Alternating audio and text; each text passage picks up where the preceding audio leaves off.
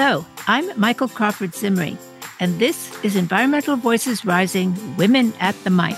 This podcast brings you conversations with women environmental leaders who have been working in their communities, creating innovative and sustainable solutions that address climate change and environmental inequities. I got tired of listening to mainstream media's take on climate change with doom and gloom scenarios that make you feel overwhelmed and anxious about the future. Do we really need to be planning on Mars as our next home? Let's not give up on this world. There is a place for all of us to make a difference. In today's episode entitled Women and Land, I will be talking with Kehea Pacheco, a mixed Indigenous woman who is an environmental leader and one of the co-directors of the Women's Earth Alliance. We will be discussing her work with women in Indigenous communities, what environmental violence is, and how violence to the land especially affects women and children in a community. We will also talk about what is happening at the Women's Earth Alliance in 2021, especially in supporting women leaders, and why women are particularly well positioned to address the issues of climate change.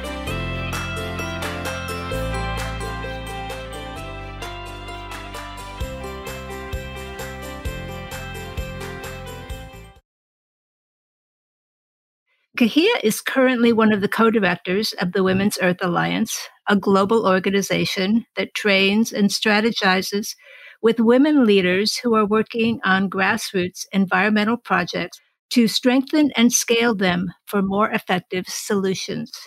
Kehea trained as an attorney and has worked on human rights, federal Indian law. As a law clerk, she worked on cases to ensure tribal rights under the Native Protection and Repatriation Act, Indian child welfare, environmental projects, and the Klamath River settlement. In addition to being a co-creator, she is a creative communications and operations specialist, and she is just returning from maternity leave. Welcome, Kehea. Thank you for having me, Michael. This is fun.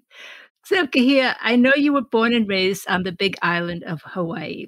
Can you share with us your heritage and your experiences growing up that helped shape your identity as Kanaka Maoli? Absolutely. Well, I'm a mixed Indigenous woman, Kanaka Maoli. I'm also a woman of Portuguese, Filipino, Spanish descent. That's a result of the plantation system in Hawaii, the sugar plantation system that kind of grew prior to and definitely after the annexation of the Hawaiian Kingdom, the illegal annexation of the Hawaiian Kingdom, I should say. I grew up quite rural. The Big Island is one of the more rural islands. The community I'm from has about 500 people.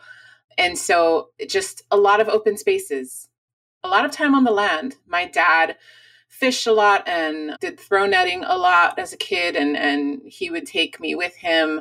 I'd spent a lot of summers kind of running barefoot, finding waterfalls to jump off of with my cousins.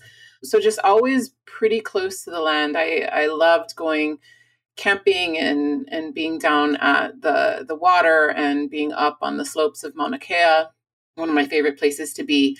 And then I actually attended Kamehameha Schools, which is a private school and philanthropic trust for Native Hawaiian students. So you have to be Native Hawaiian in order to attend. And they have a focus on, they would say, industrious men and women, investing in industrious Hawaiian men and women because they're a private school. They wove together culture and academics and really afforded me an opportunity to grow and to expand into my education, and it opened a door for me to experience a lot of things that not a lot of Native Hawaiian kids in Hawaii, in rural Hawaii especially, get to experience. That is so wonderful, very interesting, because I know most of people think of Hawaii as a vacation destination.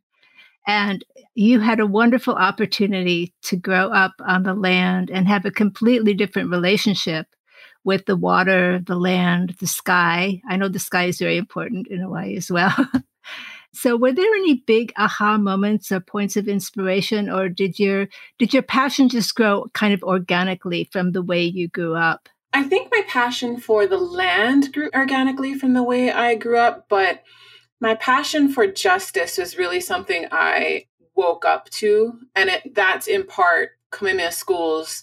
It shows you, it reminds you how lucky you are to attend there, because you are also come to recognize that Native Hawaiians they have the highest rate of high school dropout, the highest rate of teen pregnancy, the highest rate of incarceration, the highest rate of early death, of they're just at the bottom of a lot of socioeconomic indicators in Hawaii. And that was the purpose of the school. So having that kind of brought to consciousness during high school, and then in college, once I started studying human rights, I studied human rights in Northern Ireland, and then I went to Aotearoa, New Zealand, and was studying human rights in the context of colonization and decolonization in the Pacific. And that's when it really kind of clicked for me, that I was like, there's something in my community, some aspects, some things I see in my community that I should get involved in. I should be working to support my community. So it was kind of a meeting of all of those things. Is there any particular issue that just stood out with you when you were talking about going back and relating to your community? Or was it just a combination of all of the experiences? It was a combination. It was a lot about the land, about like land ownership, for better or worse. And there is a lot of debate. So I'm not here to pick sides or anything, but the military presence in Hawaii can be problematic. Big Ag's presence in Hawaii and their use of the land. So both, the military industrial complex, like Big Ag, their use of the land when Native Hawaiians have so little access to land. Like, it's so difficult for Hawaiians to access land, to purchase land. The positioning of Hawaii as this, like you said, a tourist destination. And, and that's so present right now in the pandemic. I was just home in Hawaii this past weekend, actually. And I was talking to a lot of family, and we were just talking about how right now with the pandemic, now that a lot of people can work remotely, and because Hawaii has much fewer cases of COVID-19 than a lot of other places in the United States, people are moving there in mass and buying up so much land and putting their huge houses there. And you still have the Native Hawaiian community that's struggling to be able to own land, like own the land that they have ancestral ties to, So it's kind of all of those things. Yeah, that's really kind of painful to hear all that story. When you graduated from law school, you focused on human rights and the federal Indian law. And you created some workshops and a toolkit called the North American Advocacy Network.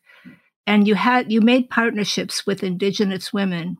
Could you tell us a little bit about that project and what kind of the working with Indigenous women, what were some of the issues and what were some of your accomplishments that you were really happy about? Mm-hmm. During law school, I clerked for a little while with a firm that represented tribes exclusively. So that's where I started working on a lot of the Native American Graves Repatriation and the Indian Child Welfare Act. But I decided not to practice law. And that's when I found Women's Earth Alliance. And we had a program at the time called the North America Advocacy Network. And that network facilitated collaborations, pro bono collaborations between Indigenous, frontline, grassroots leaders, women leaders here in the continental United States, and attorneys, business leaders who would donate their time and their skill and their expertise to facilitate these projects, to offer whatever support they could to the Indigenous women. So I facilitated those collaborations for a little while. And from there, once that program sunset, that's when I started to, and I had always kind of had my ear to the ground on this, because so in law school, I published a paper on kind of the sexual assaults that were happening in Indian country that had been happening since contact really in Indian country. And so the safety of Native American women had always been had been something I'd focused on in law school and had looked into, and was always something I was paying attention to. So at that point, once the advocacy network kind of sunset, that's when I started hearing like, there's an increase in this violence. There's a spike in this violence because extractive industries are now in Indigenous territories. And that was, the oil booms around like 2008, 2009 in places like North Dakota. Now we were starting to see the numbers coming from there, and people were starting to track the crimes. And so that's when we reached out to a number of colleagues who would have also had their finger on the pulse of the issue. And we got connected to the Native Youth Sexual Health Network. And Nishin, they are an organization by and for Indigenous young people that works across issues of sexual reproductive health, rights, and justice in the United States and Canada. And they had been doing this kind of work for years. So we partnered together and realized that, what's missing is a lot of documented information about what's happening to these women and young people, actually, and two-spirit people, what's happening as a result of industry being in their territory. So there needs to be documentation. And as that project went forward, we also realized that documentation was good for the policy side of things, for international bodies and everything as evidence, as anecdotal evidence. But what about what Indigenous communities needed immediately? They were still experiencing violence. What was there going to be available for immediate harm reduction? So that's when we also created a toolkit that included teach-in information to talk to communities about environmental violence, medicines, recipes for medicines that could be kind of changed to be more nation-specific to the territory you're in and the medicine that is available, on the land in your territory. As well as an environmental violence assessment so that you could look at what's happening in your community, put it kind of into this framework and use that as a discussion point. That was one of my most rewarding bodies of work and partnerships. Nishin are truly, I learned so much from their leadership and how they approach the work and being unafraid to speak truth to power from them. Could you kind of dive a little bit more deeply into that? Like maybe some people don't exactly know what environmental violence really is, and then how working with Indigenous women, the leaders there, what were some of the examples of things that they did to address that? Mm-hmm. So environmental violence, it's a term that was coined by, a lot of just the dedicated work of Indigenous-led organizations like the International Indian Treaty Council. They're the first who started using this term environmental violence to name the impacts, a lot of times the reproductive health impacts of industry on Indigenous lands. So that could be miscarriage, birth deformity, infertility. And then it started to be expanded as the impact grew. Is that from polluted water and air and those kinds of things? Those kinds of things from extractive industry, like say if you have fracking, how it fractures the ground and all of a sudden that gas gets into your water and all of a sudden your water is poisoned. And you're a pregnant mother and you... Exactly. Yep. So that's really a lot of the reproductive health impacts. But then there's also, cancers, and that can be like uranium mining, and the uranium exposure from just the leftovers from the mines that are used to build homes, decades later. And all of a sudden people realize that those homes were radioactive. And now you have a lot of cancers in the community. And then there's chronic social stressors, which is another impact, which is another form of environmental violence. And chronic social stressors are those things like missing and murdered Indigenous women, sexual assault, sexual violence, drug addiction. So all of those kind of things that, like impacts, you can have impacts on your family, the generational trauma it causes. You can have impacts on your community if there's an increase in crime in your community. Those are kind of the different forms of environmental violence. And it is still an emerging term that is not super common in like public media, mainstream media, that kind of thing. So thank you for asking and clarifying that. And was there any success story that stands out for you or something that kind of was inspiring of the work that you did with these women? I mean, it was all really inspiring. I don't know if there's a quote unquote success story because you're taking on industry, like you're never like. So maybe it's more about the relationships between the women, that maybe there's something there in that's rather than. Yeah, I think one of the things that was, if I would say like this was a really amazing thing that came out of this, I mean, if I had to pick one, because there are a lot of amazing things, it was that the report continues to be used. Like it featured the leadership of a lot of land and body defense, like Indigenous young women and Two-Spirits who are doing that kind of work. And people continue to reach out to ask for the report and the toolkit. It is free and very publicly available. But, we do speaking engagements at universities to talk about it so that we can educate, like, not just our own communities, but other communities who, geography classes who would find these useful later on in their careers. The midwifery tent at Standing Rock had copies of the toolkit, which we thought was just incredibly lovely.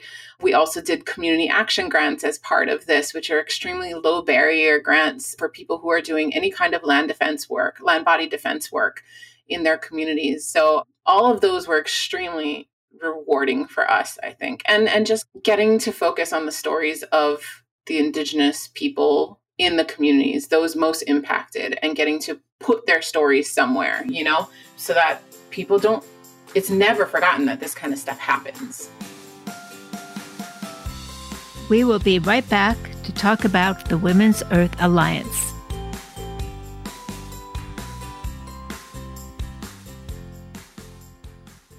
Welcome back to Environmental Voices Rising. We're talking with Kahia Pacheco, one of the co-directors of the Women's Earth Alliance. Kahia and I have had more than a few conversations about supporting women's leadership, and I would like to catch up on what the Women's Earth Alliance plans are for 2021. So my next question for you, Kahia, is how is WEA moving ahead and building on their years of success? Yeah, I mean, it's such a wide breadth of projects. There's a young woman who runs the Mycelium Network, which is here in Oakland, and works with Oakland schools to do kind of climate, to incorporate like a climate lens and to focus on a climate aspect to their work. There's another leader who she helps to grow food, like organic gardening projects and everything in her community, which is otherwise a food desert. It's a Black community, so there's a lot of issues that Black communities face because of systemic racism and systemic oppression. And so you have amazing Black leaders, women leaders who are in those communities ensuring that their communities get what they need. And in this case, it's healthy food. In our first cohort in 2019, we had 2 Native Hawaiian women who were also living up on the mountain, Mauna Kea, they were some of the Kia'i that were protecting sacred Mauna Kea from development. I mean, there are so many. And on our website, you can literally find bios and learn more about each and every woman. And each and every woman, they're just so inspiring. When we have phone calls with them, you leave that phone call and you're just kind of jittery with just like, we're going to be okay. It gives you hope, That was going to be one of my big questions, really. I love, because environmental issues can be really complex and daunting, and they can quickly lead a lot of people to overwhelm. And so this podcast, Environmental Voices Rising, is consciously taking a solutions-oriented approach to offer inspiration and vision beyond the gloom and doom scenarios that predominate mainstream media.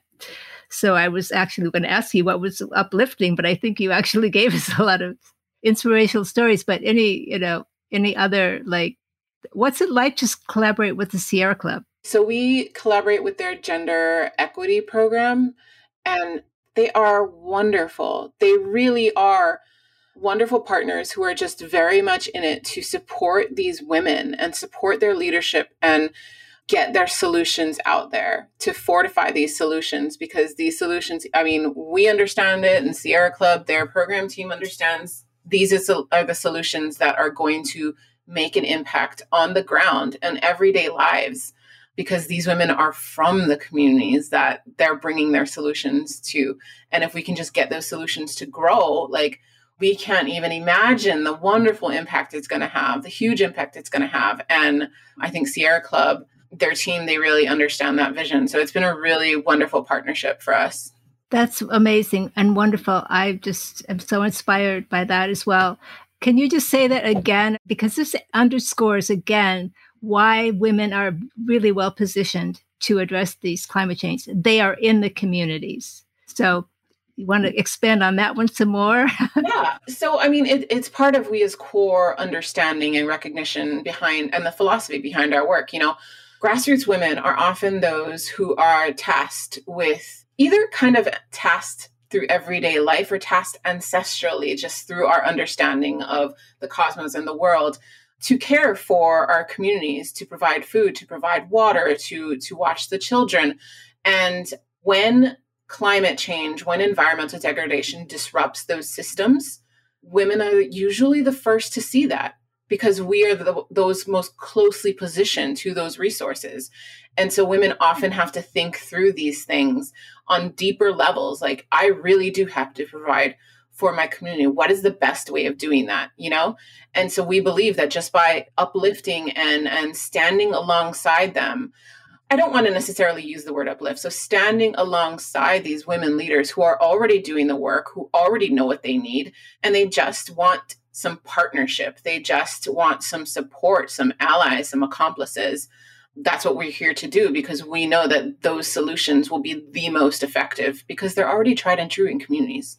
I like that. I thank you. Thank you for shifting the word from uplift to alliance. I think an alliance is a very good word we could use. Could you share any stories or the women who've inspired you? So many. It's so funny, because as we were talking, I was also like continuing to think of women from the accelerator, that I was like, oh, her and her. Like, there are just so many. We don't have a lack of inspiring women in the world, which is the best problem you could ever have. Some of the women who personally inspire me, not just in WIA's work, but like in my life, is Noinoi Wong Wilson. She's a Kia'i, she's a kupuna in Hawaii. She also happens to be one of my closest friends' mothers. But she is one of the 38 elders that camped up at Mauna Kea to block the access road so that construction couldn't go up to the sacred mountain and begin development and begin digging and destroying that sacred space. They stayed up there for more than 90 days, just sleeping in tents, refusing to move from the road, doing it so peacefully and with so much love, getting arrested, and their charges are still pending, So she's one of the people that deeply inspires me just in my life, as well as the other leaders from the Mauna Kea movement, like Pua Case, local leaders here in the Bay Area, like Karina Gold, and then one of my local leaders here in the Bay Area as well, Kaui Peralto, who, for me, whenever you're around her, it feels like you're at home in Hawaii, but also like she just leads here. She brings Hawaii wherever she is, and the spirit of what it means to be an Indigenous relative and a good relative wherever she is. And so it's something that I learned is very possible, feeling so far away from home, that you can still be Hawaiian, you're still Indigenous, even though you're outside of your lands. So that's been really inspiring. And I could go on forever, but I will. Okay, I'll kind of just wrap up by saying, oftentimes a lot of the quote unquote environmental leaders wouldn't necessarily identify themselves as environmental leaders. They're just doing whatever they're called to do. So like, I have friends in Hawaii who have jobs, other jobs, doing other things, but they also went up to the Mauna and they stood on the Mauna and protected it. And to me, those people are leaders as well. They're environmental leaders, and they inspire me too. So yeah, I'll just say that. Thank you. So we're going to wrap up here. Can you, where can people go to learn more? What would you, aside from the Women's Earth Alliance, which is WEA.org? It's womensearthalliance.org. women'searthalliance.org. Are there any other resources where people you might want to share about where people can go and learn? Yeah, absolutely. You can find us on all the usual suspects over social media, like Facebook at Women's Earth Alliance, Instagram, Women's Earth Alliance, Twitter, Women's Earth Ally. On Instagram, we have a regular drumbeat and we share a lot, including a lot of education, a lot of just the real-time updates from our work and the women we work with, and all of our programs. So, yeah. Well, Kahia, thank you so much. It's been a wonderful conversation, and I look forward to having a further one. Thank you so much for having me and inviting me on. I really appreciate it. Thank you for listening to this episode of Environmental Voices Rising, Women at the Mic. You can subscribe to this podcast and follow us on Instagram and Twitter at eVoicesRising. There is more information on the website, environmentalvoicesrising.com. If you have felt left out of the climate change conversation, not sure what all those environmental sustainability vocabulary words really mean, send us an email with your questions, and we will help you get started understanding what is going on. We are happy to share our stories with you and remind you that, yes, you can make a difference.